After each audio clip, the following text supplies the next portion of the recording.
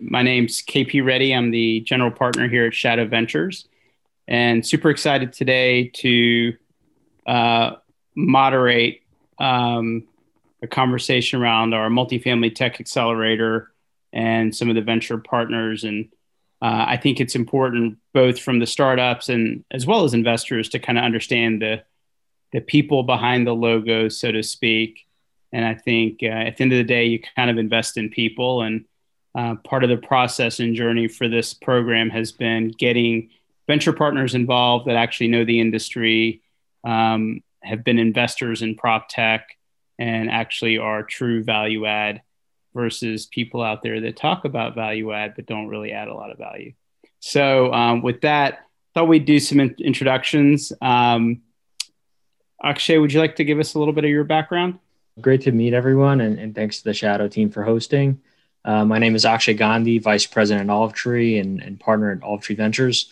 We are an owner-operator of multifamily assets across primarily the Southeast with just under 7,000 apartments in ownership. We've also got a hospitality vertical. And Olive Tree Ventures was sort of founded as a vertical that I lead to sort of capture value within the sort of adjacent tech ecosystems to real estate, multifamily in particular. And we're looking to partner with groups like Shadow, pilot some projects on our own, and broadly look to get more involved in the space. Perfect. Robert, would you like to go next? Sure, thanks, KP. My name is Robert Salwasser. I own a property management firm located in Cupertino, California, right in the heart of Silicon Valley here in the San Francisco Bay Area. We manage primarily mid-sized to larger apartment buildings, and we do that for high net worth individuals, for high net worth families, and some smaller institutions. Been in business more than 35 years here in the Bay Area, and so we are owner-operators involved in this industry. All right, thanks, Robert. Vic, would you like to go next? Happy to. Hey guys, Vic Venkataraman here. I'm a New York-based entrepreneur, been building stuff all my life, mostly data products. I'm also a founding member of the PropTech Angels Group, where we look at companies that are doing something interesting or impactful to real estate across asset classes. We slowed down a little bit since pandemic, but otherwise have a pretty active deal flow. And with separate hats, I have insight into multifamily development, long-term multifamily buy and hold, and I hope to bring those perspectives here today as well. All right, great. Thanks for joining us. And the most entertaining of the bunch and the most fun, Johnny, you can go next. I guess that's me. Good afternoon. Nice seeing everybody. My name is Johnny Haber, and I'm also a New York-based entrepreneur. My background in multifamily, I started out my career actually as an investment sales broker, selling commercial real estate in New York City, focused on the middle market of multifamily. And then I had worked for doing that about 4 years, went into acquisitions, and then helped scale a startup called Appear Here, which focused actually on pop-up retail. And so I transitioned into landlord relationships, learning a lot about tech and kind of where there was opportunities for tech to break into the real estate industry, which was lacking. And so through the combination, I found Shadow and figured I could leverage my landlord relations and experience in multifamily into the other side, working with all of you. So that's me. Very cool. And I just want to make sure that for everybody out there, they understand too, our venture partners, they're actually investors as well. So it's not that they're coming in and quote unquote advising. They're actually putting their money at risk, like those of us in venture have somehow made a living out of it, but this is what we do. So kind of first question, we'll go across the board. So here we are, January 20th, 2021. If you think about this day a year ago versus today, what's kind of changed? Kind of a lot going on today, but what's kind of changed in multifamily if you use the rewind button and say a year ago this time versus today? Akshay, you want to go? Sure. So I would say a couple different things. I think in addition to sort of, broader macro trends, from a migration standpoint, accelerating movement from, sort of high tax, high, cost states such as California, New York, down to call it, more cost-effective, cost-friendly states like Florida and Texas and Georgia. I think we've also seen a shift, a more accelerated shift for millennials now looking for their first home, their first, opportunity to move into larger spaces. And so this shift really has, in some cases, gone more so from sort of urban concentration to exurban, sort of better bang for buck, both in terms of size and in terms of quantum, in multiple markets that we're looking at. This for our case in particular has been the case in Florida and in markets like Houston and Dallas, where we're seeing a broader inflow of people from California, from New York, from Boston, from a number of other states, and the capitals followed as well. So that's made it very interesting, I think, for garden style apartments in particular, and has led to, a shot in the arm, if you will, for more aged product that has larger floor plans. Very cool. Robert? The industry, the market has changed considerably since January of last year. COVID upended everything.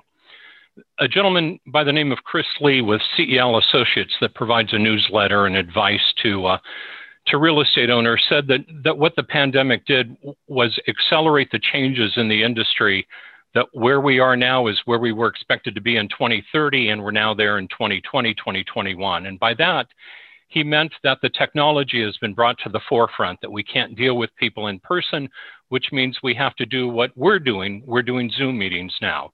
We're doing tours by video. We're bringing forward all of that technology. And also landlords have been forced to go and take a look at the product that they're offering and understand that with the pandemic now, that tenants value the outdoors and outside. So not only do they just want a swimming pool in a temperate climate, but they want someplace to work outside. They want to be comfortable that where they live is also a place that they can comfortably work. That has changed here in the San Francisco Bay Area. All the high-tech companies announced early on that they were releasing their employees to work from home. And that meant a number of employees literally have gone off to parts unknown, national parks like Tahoe, a recreation area here in California. They're now working from there. And not just the tenants that are making the use of Airbnb and other technology companies that have touched real estate, but the landlords are too. A number of landlords in the Bay Area have decided that they are now Airbnb hosts for their apartment buildings where the local communities allow that to happen. And of course, that brings all sorts of interesting problems and opportunities available with rent control and local regulation and everything else that we're faced with here on the West Coast. So a lot has changed in this industry, but we're still under a great deal of uncertainty. We don't know how long we're going to be within the pandemic. We don't know if and when all the people are coming back that have scattered from work from home. And at the same time, we're keeping an eye on other technologies that are continuing to touch us, like the autonomous vehicle. I mean, if you put the work from home idea and match it up with autonomous vehicles, over the next few years, it's going to be interesting that the downtown San Francisco, Oakland, downtown San Jose that have been the hubs of high-tech technology and a driver of the economy, you add an autonomous vehicle to people living outside the area and that can work on their way in from home, and that's going to obviously affect the office market as well. So all sorts of changes are bringing forward. We're starting to see the opportunities. We're seeing the breakdowns that are happening in our industry, and it's going to be an interesting year, KP. Very cool. Yeah, I mean, there's a real question, right? We're all creatures of habit. Once we get into the habit of not being in the city, are we going to have to break a new habit, like me, of not wanting to be anywhere near a city?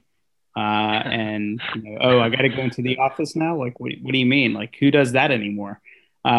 So I think those are all great insights to keep an eye on. Vic, what do you think? This time last year, what were you doing versus now? Seriously, I think without rehashing some, the points already mentioned, which valid, right? and probably an important consideration, especially if you're thinking through the asset class, is there's this balance between multifamily assets now are partially offices also, especially in areas where they're under pressure. I mean, speaking sort of just from what you can see here in New York, vacancies are way up. When people are there, the demands on a multifamily property are very different in the world where people are at home. Sometimes, there may be 2, 3 working people in the same unit, plus a kid, plus whatever else. And so the demands on the multifamily asset, I think, have changed. To your point, KP, I kind of like working from home now. I used to, a year ago, I was on a plane every week to a different place, very often down to Atlanta. So, cheers to our friends in Atlanta. And, I haven't been on a plane, so I don't even remember what airports look like. I hope that comes back. But there's probably a part of me that will always have an office at home that'll have an eyeball on how, what is my home supposed to do in order to not only allow me to work in it, but also be a good place for my baby daughter, for my wife who's also working, for it's all the stuff, right? Where usually the place just would have been empty all day, and that would have been the demands on the multifamily assets. So I think that's one bucket. I think the other that probably not a lot of people are thinking about because the check hasn't come due for this yet, is that in a world where our urban centers that are sort of disproportionately multifamily, that are also running high vacancies because we're talking about migration pattern, and some of these things that are driving people out of urban areas, is going to change the tax base of these areas. Very often that is confounded with, that's also areas where we have office assets that are, face even more vacancy than multifamily. I hope we get to see that day, Robert, when autonomous vehicles and changes in our infrastructure change our reliance on urban centers, because I'm all for it. Just stick me in a house in the woods with an autonomous car I can sleep in on my way into wherever I'm going. But until then, I think we need cities, and it's going to take longer to come away from the tax impact and the social impact and all these things that are downstream from the way people live and work now, that I don't think we have had a chance to peel the onion back on yet. Yeah, it's interesting I'll bring this up. There's a book that was published, I think 1999, 2000 by Harry Dent, called The Roaring 2000s.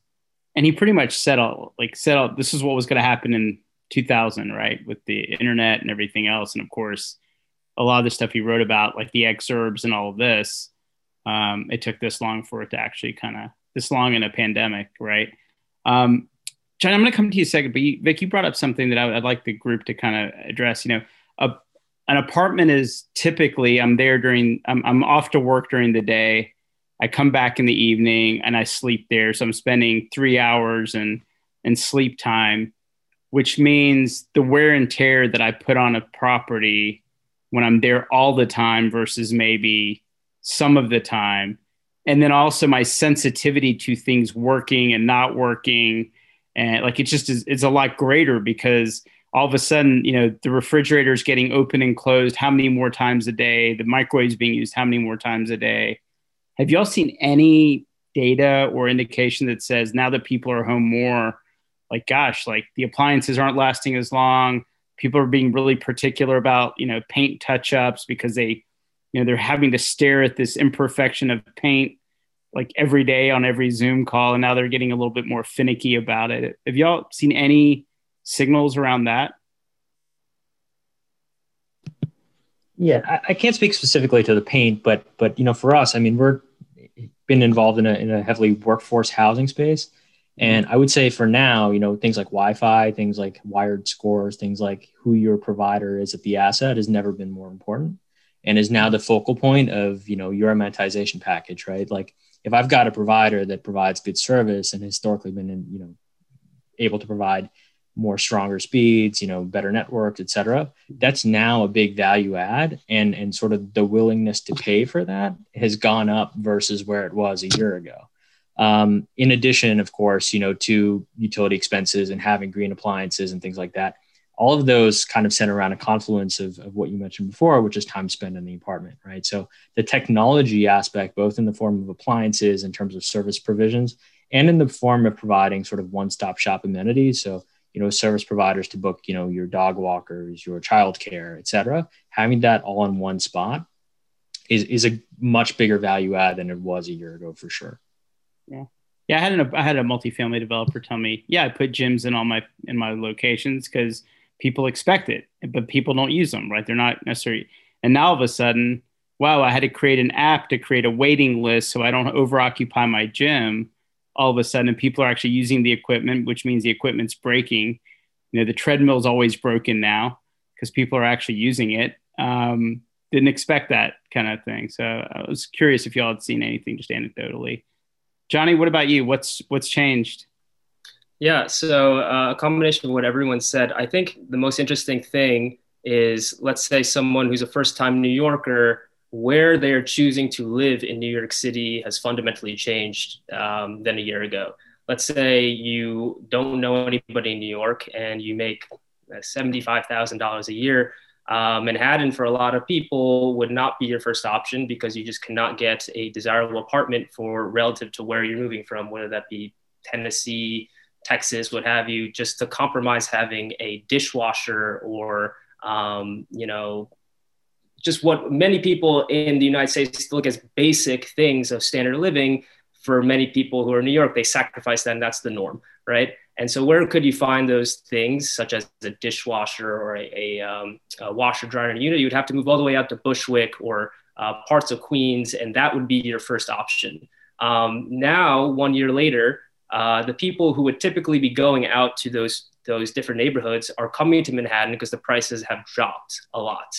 And what's interesting now is that it used to be just if you had a well-situated property in a good location, it was just going to lease up. Location was everything. And landlords who owned Manhattan real estate for a long period of time, they said, no, it doesn't matter. I'll put it in the market and it's going to lease up in July and there will always be demand. People are always going to live in the East Village. People are always going to want to live in the Upper East Side, Murray Hill. And there's the term, put lipstick on a pig, just like cover things up and it will move.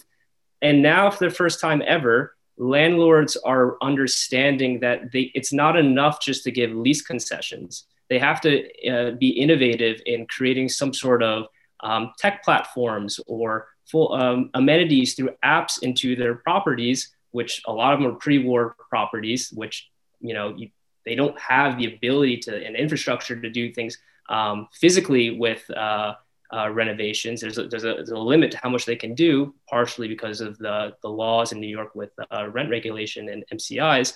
And so now they're looking to the multifamily property technology services, such as the dog walking or the laundry or what have you, to provide through their property management. And that's the biggest thing I would say. Pricing, like where people are moving to, as a first option has changed. And now that it's not even enough, to just be Manhattan. You really have to adapt to service tenants who are also at a lower price point than you would have been at a year ago. And that's what I see. Very cool. For those of you online, push your questions to us and we'll have time at the end. But my guess is your questions are hopefully more interesting than my questions. I'm kind of boring. But Sarah Maffey with Local Logic asked a question about, is it also increasing the demand of amenities kind of within walking distance of the building? In other words, is consumer demand changing within those, the coffee shops, the whatever in market? And I'll extend that a little bit. Most people care about schools and et cetera, but are people digging in a little bit more, knowing that they're you're gonna be home that much more? And I do kind of care about the coffee shops in my neighborhood. I do kind of care about the restaurants, and I probably care about childcare and schools and all those things too. But walking distance, especially in some markets, clearly Manhattan walking distance is walking. That's kind of not that unusual. But some of these other markets where walking distance and right down the street starts to matter. Are you guys seeing it as well on like local amenities around your properties where there's increased demand happening there? Vic? Anyone? Okay, so I'll chime in a little bit. I don't know if I feel like I'm the most qualified to answer this, but so in our multifamily portfolio, some have pretty good walkability, some don't. I would say the questions I get are much more around like, I think when people have started including access to the digital services as part of how they believe the amenities are, so people are much more interested in, hey, can I get Instacart or Prime Fresh delivery, as a proxy for the grocery store? Or people are interested in, it's sort of like delivery comes in a bunch of different ways, like, the local restaurants and what their delivery is like, or the whatever else. So I think people are thinking about delivery radius as an element of the amenitization of an apartment. That's certainly something that I have seen in my discussions with folks that are developers or owners in other markets. Certainly I hear more of the same. I think when you get outside of New York, there's the habits already include driving much more frequently maybe than they do in urban centers. And so I would imagine that softens the requirement for things to be walkable. And certainly that's what I've heard. I actually can't name, this is interesting, and this is a question that I'd probably pose up to this group. I haven't heard a single developer tell me that they are changing fundamentally the configuration of their units, or that they are changing fundamentally something about the amenitization package that deals with the real estate. People are, they'll bring in like the yoga class, or they'll do the whatever that is easy enough to bolt on. But by and large, I've heard, yes, this is a problem. Yes, people's habits are changing, but this building is going to be around for 20 years, 50 years. And, these cycles always come around. And so I think there's some amount of inertia as well, at least in what I've observed in the multifamily market. Yeah, it's interesting because I think, historically preferences around space in an apartment has been, oh, now everybody wants granite countertops. Oh, now they want to, it's been highly facade stuff, but now we're actually, from a design perspective, thinking much more programmatically around use of space. That little office bench that was there, like, oh, it's your little office nook. Wow, now instead of just throwing my mail on it, I might actually use it now because I don't have a choice. So that's interesting to see whether people start to incorporate that. And it's interesting. I've seen pockets. I've seen some folks. There's a group that I've worked with in multifamily. They started targeting divorcees and basically created a floor plan where the bonus room could turn into like an extra bedroom for the every other weekend child that shows up, and then also be used as a study when the child's not there, right? So literally targeting like, okay, there's a lot of divorcees that need a lot of space when their kids are there and need less space when the kids aren't there, so to speak. So it'll be interesting to see if people start to think about adaptive models. There's the work from home layout, so to speak, that becomes kind of a model type. This idea of like reducing on-site leasing and using tech to do tours and all that. I think it's definitely been one of those things people have been talking about. Having spent some time in this industry, I think there's a lot of emotional sensitivity to the idea of like staff reduction, kind of culturally, like the idea that like I'm going to reduce a staff. I think while a lot of the tech existed pre-COVID, now all of a sudden, not just this industry, but a lot of industries have kind of said, well, we kind of have this existential threat that becomes an excuse for us to digitally transform, right? Maybe culturally I couldn't make it happen, but now I have a catalyst. What are y'all seeing in terms of accelerating around this, like the remote leasing and the, not having a leasing agent on staff? Is that working? Are people doing it effectively, or is it still kind of things we're talking about? Akshay, you want to? Yeah, I think for us, and we operate primarily in the workforce space, so there is an element of technology adoption that is a little bit more latent there than I would say the broader population. So there is an element of sort of client and prospect education that needs to take place for that to occur effectively. I think that has certainly accelerated. And we're employing those features to try and capture as much of the market as we can. It certainly helps as well, in addition to sort of, not just replacing the on-site staff or augmenting the on-site staff, but to also sort of shift that off-site as well. So whether you're looking at the point of sale on your website, including the 3D walkthroughs, whether you're looking at, an augmented or automated call center or AI to chatbots to respond, I think all of that is part of augmentation. For our prospects in particular, I think there is an element of education that's going to effectively cause this transition to be a little bit slower than it might be for those operating in the B or A space. I will also add that I think, for us, we're vertically integrated from a property management standpoint, right? So we've got the staff as part of a broader strategic overview. So I think for us culturally, it's important to emphasize the fact that this is an opportunity to grow and maybe shift those people upstream into sort of, more broader global portfolio wide leasing roles as opposed to property specific roles. So I think you will see that shift on a staffing basis upstream to some extent as well, incorporating, broader strategy on a portfolio level for some groups. Again, that's the way we're working. And I think we're trying to emphasize the fact that we're growing and you guys may not be leasing specific to a property, but you may be leasing for the broader Atlanta region or for the broader Texas region over time. And I think that's the right way to do the transition. Yeah, it's interesting you bring that up, offshoring and outsourcing, like that's been around forever, right? And a lot of people, I used to have like 500 people in India that built product for me and got better at managing remote teams. What's interesting is we've all had to get a quick lesson on managing remote teams and working with remote teams. And my theory is that like, as we all get better and better at it, we kind of start not caring, right? It's like becomes I need to have someone right next to me that I can teach and all that. But if you start getting good at teaching and mentoring and building people's careers up, all of a sudden your leasing office might be in the middle of nowhere, Iowa, because it's cost, the turnover is lower because people want those jobs. They'd rather have a thought worker job kind of thing. And of course, cost being a factor. But I have a theory that says, as we all get better at this, including our customers get better at this, the less worrisome they're going to get about like, I need to go meet someone face to face. So it's interesting, actually, what you're talking about is like, there's still going to be people, the role might get elevated. And I think if you read all the data around consumer buying behavior, nobody walks into a car dealership saying, hey, tell me what you got, right? They're highly educated. They're highly informed.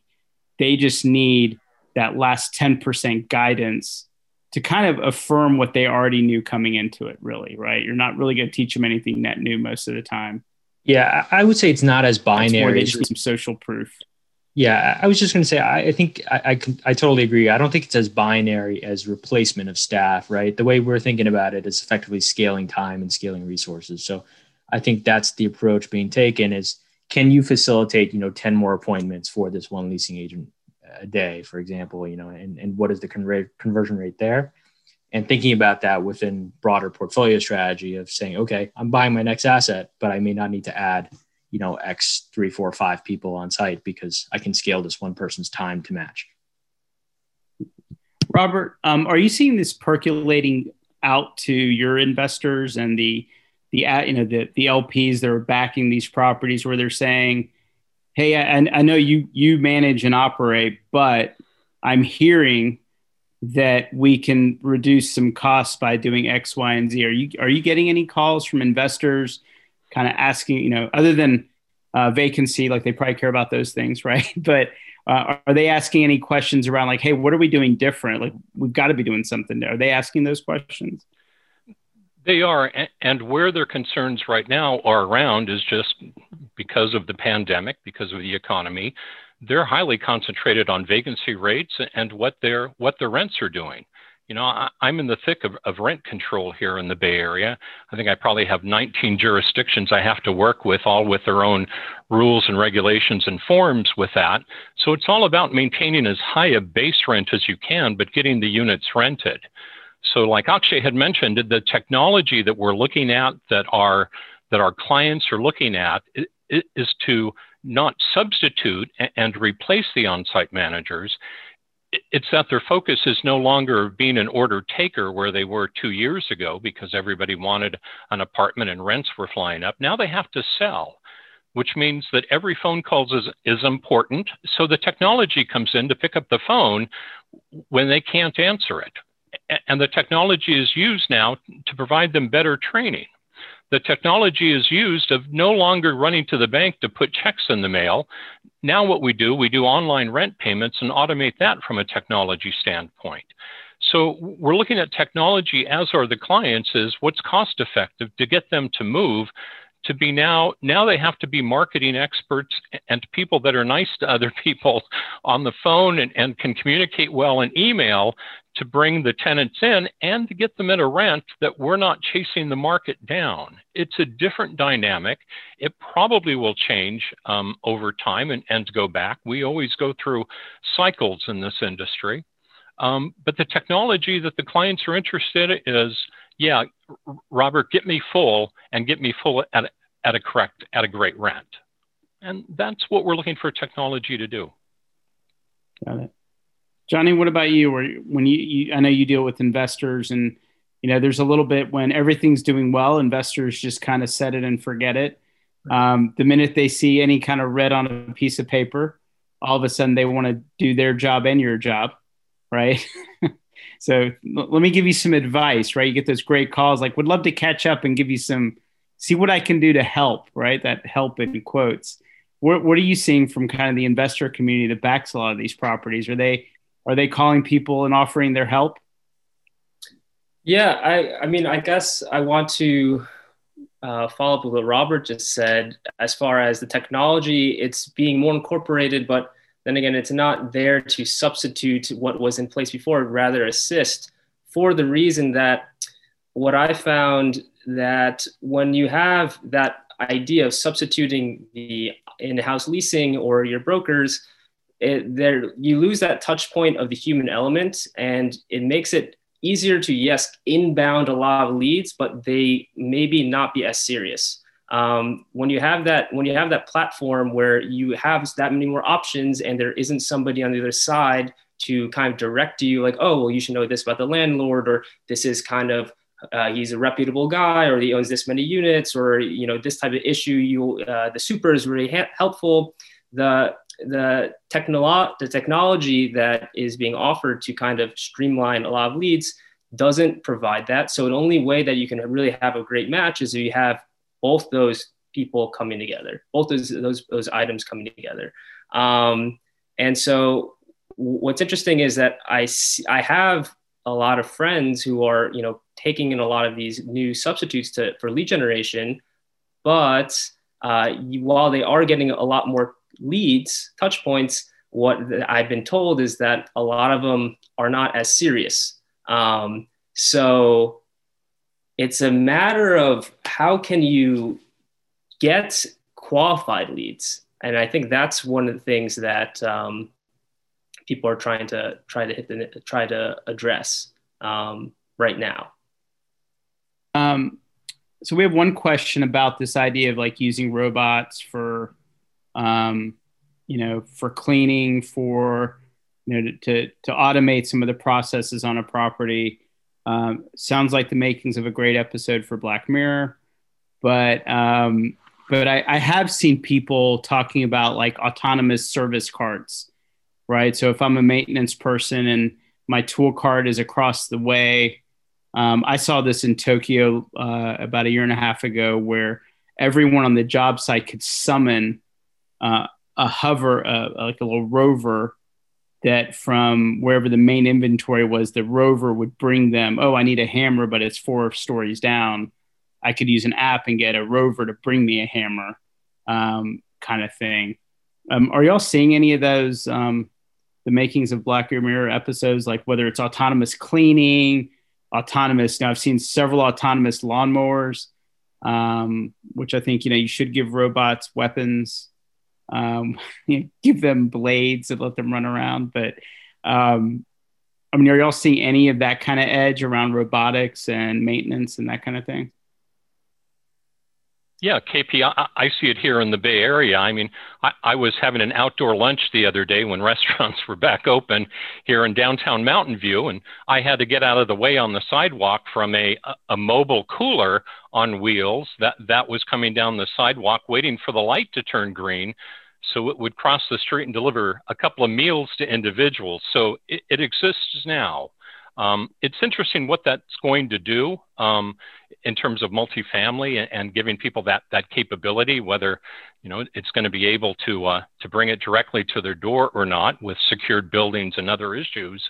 But that whole issue of robots and autonomy and delivering, I would urge people that there's a new book out called Ghost Roads, and it's written by Anthony Townsend, and he talks about just those issues. And he makes the argument that everybody's looking at autonomous vehicles and robots to be moving people, where most of the value is going to be in moving supplies and moving material.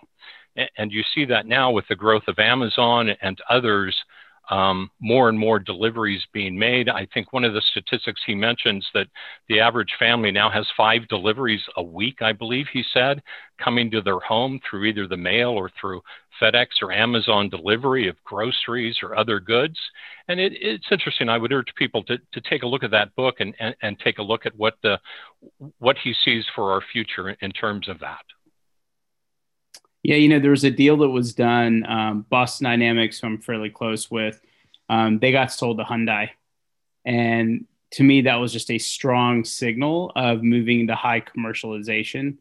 To get a Spot robot, it's about 30 grand, and you kind of need to be a little bit of a programmer to get it working and all this other stuff. But if Hyundai now owns them, just, if you can bring price down and ease of use, there's going to be, opportunities for all of that. And I asked here's a question. So the question is, with the increase of cold leads, what technologies do you see around conversion leads rather than just generating leads? I'm seeing a lot of, it's a little bit interesting when you see, if someone says, oh, I want to build a CRM, I'm like, yes, it's called Salesforce. Like, what are you doing? Right? like, why are you reinventing something? I think Mr. Benioff has that nailed down pretty well. But what you start to see is nuance. You start to see the industry specific versions, and I've seen a lot of that.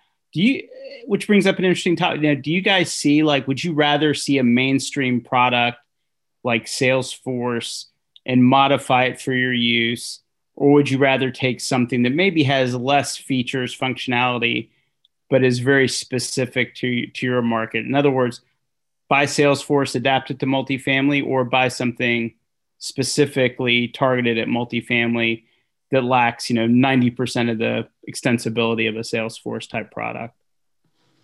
Yeah, I mean, our take is, basically Salesforce and CRMs do a great job at addressing the top of the funnel. They're not the best at addressing conversion, right, necessarily. So I think our focus is now looking at tools that maximize conversion, whether that's for capital raising purposes or for, lead generation of the property sites. It's for looking at tools that, maybe assess your recordings on your calls and say, okay, these many words were used this frequently on a call that was successful versus not, and starting to iterate and improve that over time and incorporate that into your process. So I think the focus is on conversion as opposed to expanding the top of the funnel, right? I think so in our eyes, I think the focus is on, like you said, more of the latter, products that are specific to, catering to multifamily, catering to capital raising, that help with that latter portion of the funnel, as opposed to just managing the initial outreach and the initial CRM. Yeah. Yeah. And KP, if I could just interject, in terms of that concept of turning people into leads, the conversion factor, there's a lot of conversation in the industry about the use of chatbots and trying to maintain and open up and continue with that conversation, and also then to automate emails or text messages to individuals to continue that conversation. I mean, it's an old sales conversation that the more time you spend with an individual, right, the greater the likelihood they're going to do business with you. And part of it is that, and the other part is just that the chatbot and the automation really goes, and using artificial intelligence really goes to solving the need or the problem of that individual. You can't have a text message that we've got wonderful studios when you're trying to rent to a family of 5. It doesn't work. So that's what I see happening and going on. And there's a lot of conversation with chatbots in the industry right now for that. Yeah, we've been seeing, when you look at kind of how sales has moved from in person, let me fly in and tell you about my product, to a lot more remote. The ability, we're not going out to happy hour. So the relationship building, right? There's facts and there's feelings. Facts are on FAQs and all that, but the conversion of a sale is sometimes around feelings and relationship. And we've just being a trend towards really trying to build a lot more social proof, because you're not getting the time to really go out and have a drink, or in a leasing office, spend the time and those social aspects to get people building relationships. And a lot of it's kind of the social proof creation is having to kind of step up their game. If you guys had, let me ask you this. I mean, you guys get to see a lot of startups either through us or through your kind of your day job, so to speak.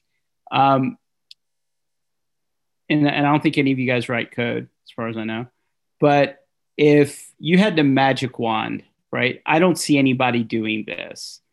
And if I had the knowledge and money and a magic wand, like, here's what I wish someone would go build. Is there anything that stands out, Vic? Well, that's a good question. I think there's actually a lot in that bucket. And one of the things that I've been trying to be a little bit more rigorous about recently is to have exactly that conversation with vertically integrated owner operators, with development companies, with big LPs, to see if there's convergence on a question like that. Some of the things that I think we see are, people would love to wave a magic wand to have like future goggles on underwriting, especially in cases where there's something speculative about a development or a value add sort of project. That's earliest in the funnel on the sourcing side. Everyone wants magic wand on the sourcing side. I think as you get into the actual operations of a particular asset, or maybe for pieces of the operations of an asset, I think increasingly you're hearing, and some of this is actually happening in the world. Certainly, to Robert's previous point, the future is never evenly distributed. But to perfect tracking of like everything in a building, whether that's your electrical system, plumbing, especially, not just leaks, foot traffic, elevator, basically any of the things that could result in larger CapEx projects down the road, especially in this world. To a previous conversation, everyone is home now. If your building isn't empty, then it probably has twice as many average residents during the course of a day, and that much more load on everything. That many more toilet flushes, that many more heater runs, that much more air conditioning in the summers. I think there's increasing interest on tracking that for CapEx reasons and managing it, because in cases where the ownership or the management is paying some amount of the utility, then having some amount of control over that is really helpful. And you layer on top of that just the focus of ESG and environmental impact from buildings, multifamily especially. I think there's a lot of wishful magic wand thinking on elements of usage, application, and output of a building in that end. And then I'll separate. There's probably like a third column of stuff like Hello Alfred. I'd love to wave a magic wand and have my day-to-day challenges go away. I personally think some of those things are a little bit less interesting, although they can be very impactful for certain segments. But some of the things that I think we're paying much closer attention to are, so there's companies that are tracking garbage output, that are tracking water flow, that are tracking not just electrical, but the impact of different projects. So you could have part of your building running solar, part of your building running traditional, and look at the impact of that a couple different ways. I think there's a couple of cool things happening there. And my prediction is that we're going to see a lot more cool product in that sense, partially because we've got a pretty mature infrastructure for sensors and systems, and partially also because, at least for the next couple of years, we're going to continue seeing this load on multifamily that is, maybe a little bit different than what these assets were designed for. Very cool. Robert, Vic just handed you the magic wand.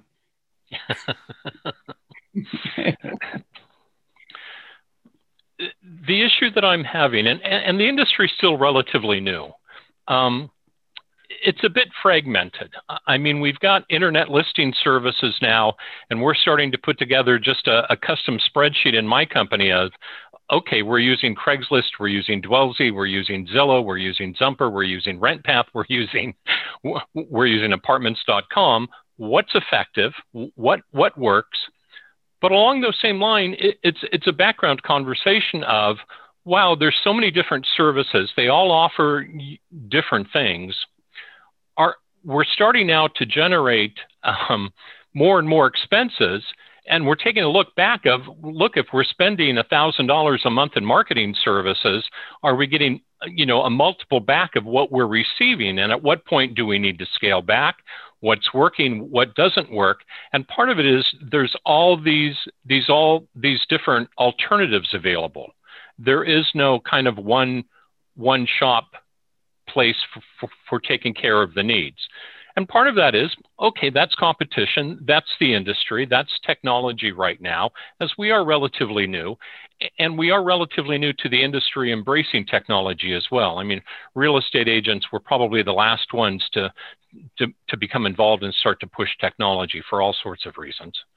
But a magic wand for me would be a software program that will alert me and go, Robert, look, we notice from the input of what you've given us that you're going to have an upward adjustment in your mortgage payment because this loan is adjustable and that 6-month or annual adjustment is going up. We've taken a look at the underlying index. You're going to have to go up another $3,000 a month in order to pay for this. We recommend either going up $3,000 a month in income, and here are the units that we're looking at, or here's a way to reduce your cost $3,000 on a monthly basis just to keep your net operating income the same. So when I look at technology right now, I look at all these bits and pieces that are solving little chunks of what we do for a living for our clients. And kind of the big picture that I have to keep in mind is, when we start to look at these bits and pieces of technology, it's always with a background conversation of, what's my job? And I tell my clients, my job literally is to make you more money now and in the future. And so you have to pay attention to all these little bits coming at you. And I'm oversimplifying this, obviously, but we have to keep in mind on what the big picture is. And anything that moves us along, man, that magic wand that can tell me that ahead of time and tell me, Robert, in 3 months, you're going to have a cash flow problem. You're going to have a crunch here. Or Robert, unemployment's starting to creep up. We see that in other indices involved.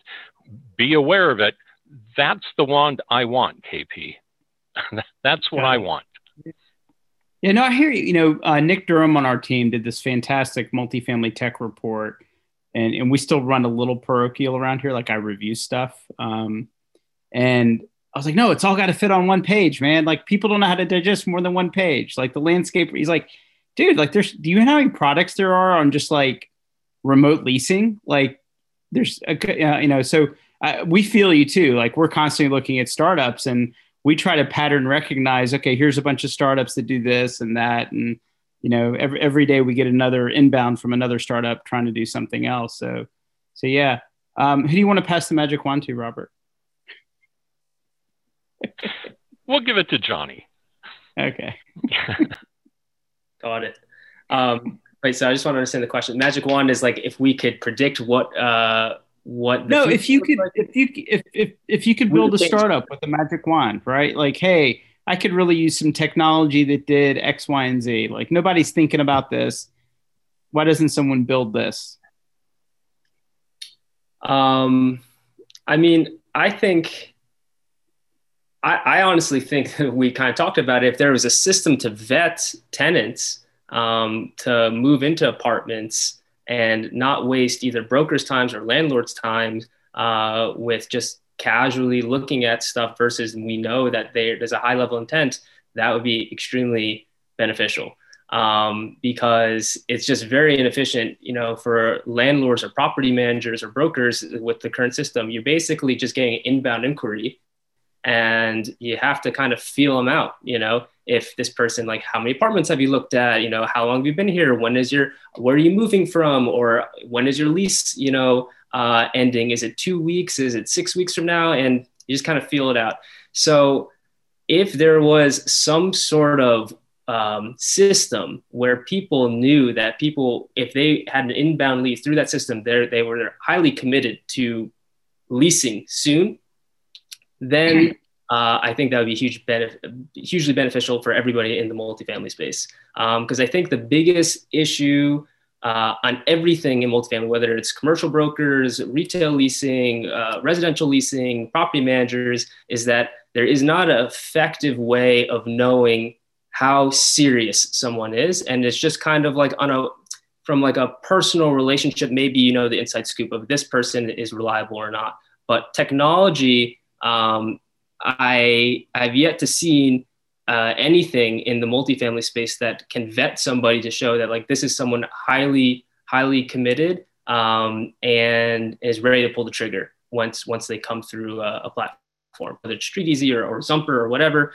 We don't know how committed they are when they come in with the leads. Got it. Very cool. Akshay? No, I thought all those were great ideas. My thoughts kind of revolve around something that's kind of being done in part. So LocalLogic, for example, is a good example.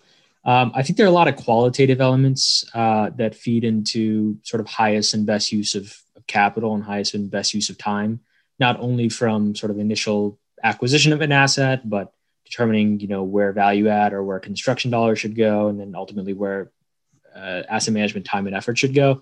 There are a lot of qualitative elements, you know, whether that's location, what somebody's willing to pay to be, you know, a mile and a half from a coffee shop versus what somebody's willing to pay for, you know, having a washer dryer unit versus what they're willing to pay for being, you know, 4 doors down from the loudest person in the hall, whatever that may be.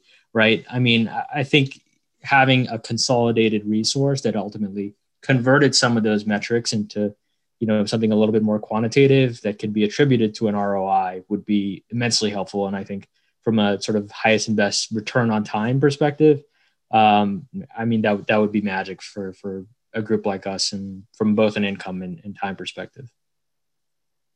All right, very cool. We haven't had a lot of, I've got one last question and we'll wrap. What advice would you give to someone youngish, given that they're, you know, to me, this is going to be the next 10 years is the golden age of entrepreneurship, right? Look at all the data. This is the time to start a company, which seems so contrary to anything, you know, unemployment's high, all that, but this is the time to start companies.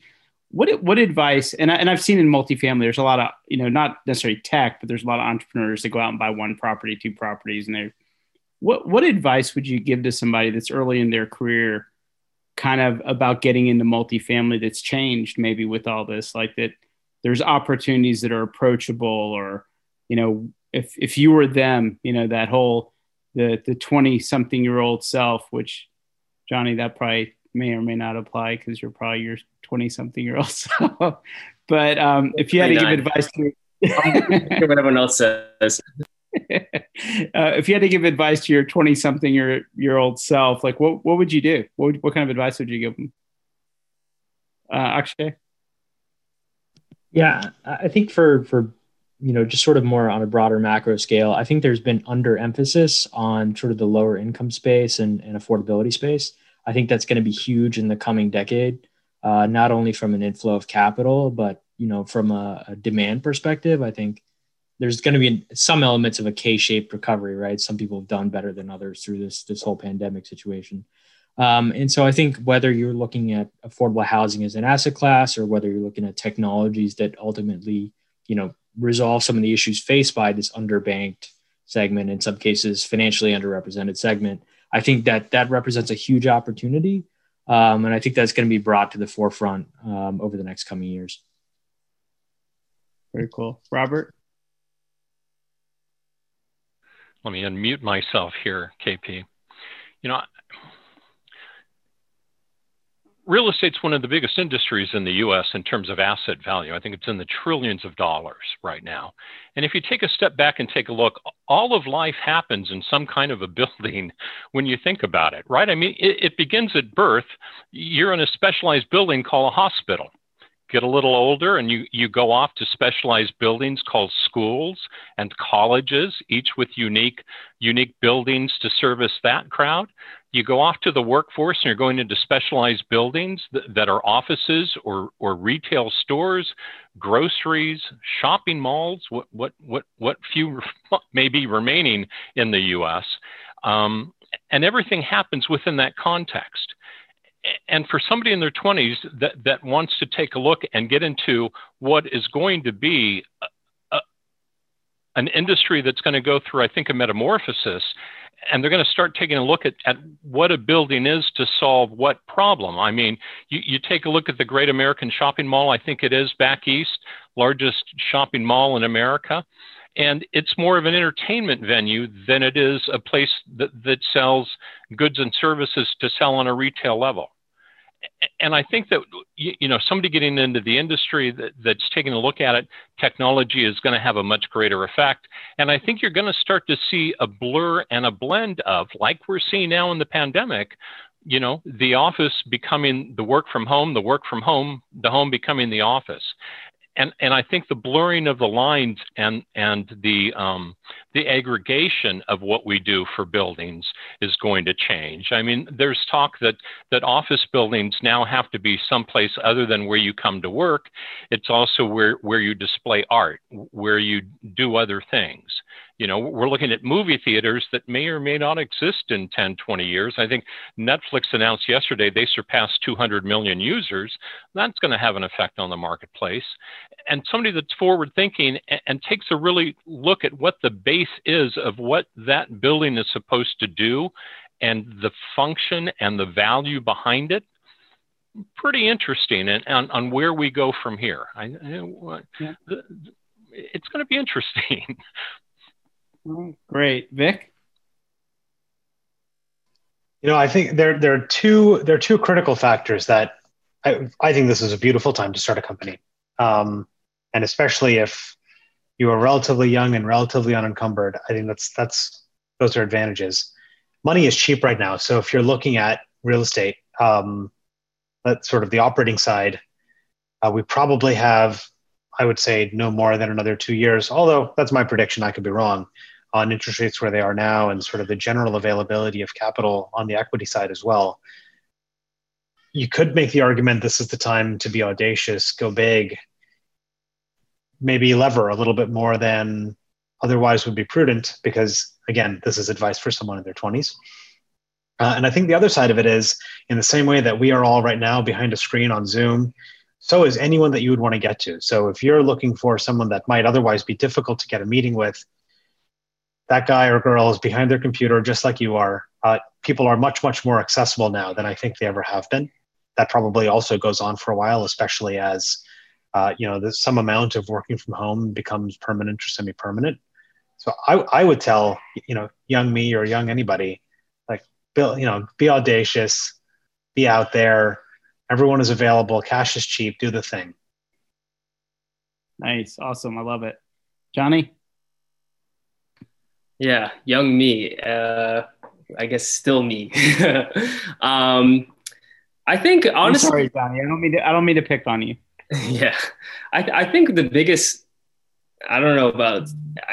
one of the things that I think I've opened up my mind as through these years that I think applies to myself still, and even if I was 5 years younger, is that in my generation, when times are good, there's this idea of like, you kind of have to always be looking like your life is going well. When I grew up, it was like, it wasn't a matter of going to college, like where you went to college, right? And then, what you're doing after college. And a lot of it is basically your ego of kind of showing that you are making it in society, when behind the scenes, a lot of people in that generation, even though they look like they're doing well, are living paycheck to paycheck in New York City. And when Corona hits, I think life fundamentally changed, where people are kind of realize that like what they thought was important really has shifted, or maybe has not been sustainable.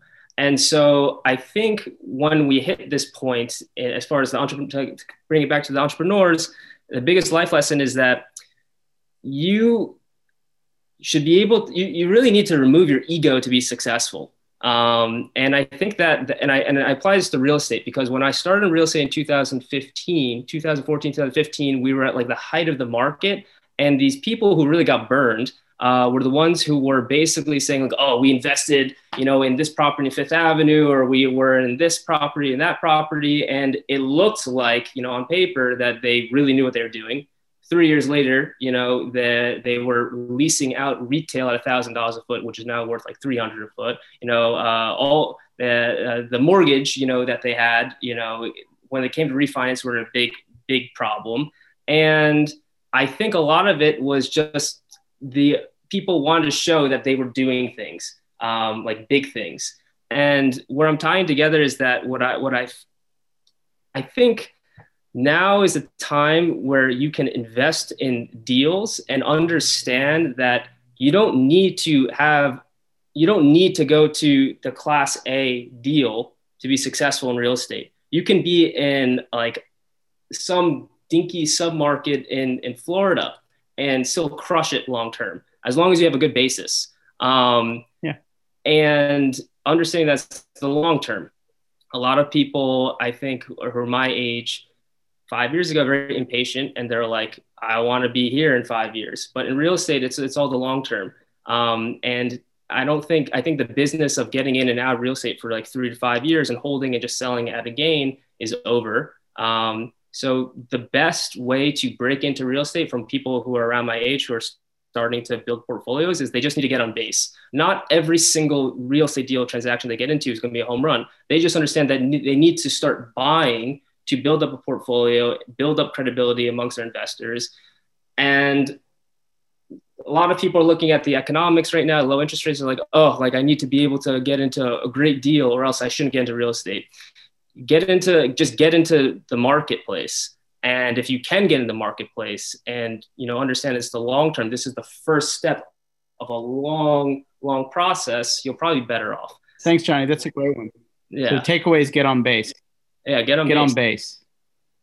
Hey guys, thanks for spending some time with us today. This is super helpful. For those of you listening in, here's what's to expect. You will get an email from us. So our accelerator program is open to accredited investors. You can invest as little as $1,000 in these multifamily tech startups that we've vetted, and the team here has been highly involved in coaching, et cetera, and investing in. So you'll be getting an email after this around that information. And if you have an interest, definitely, like Johnny said, get on base. Just get on base, y'all. Just get on base. So thanks y'all for participating today, and look forward to hanging out on another day. Thank you. Take care. See y'all. Thank you. Thank you. Thanks, guys. Cheers.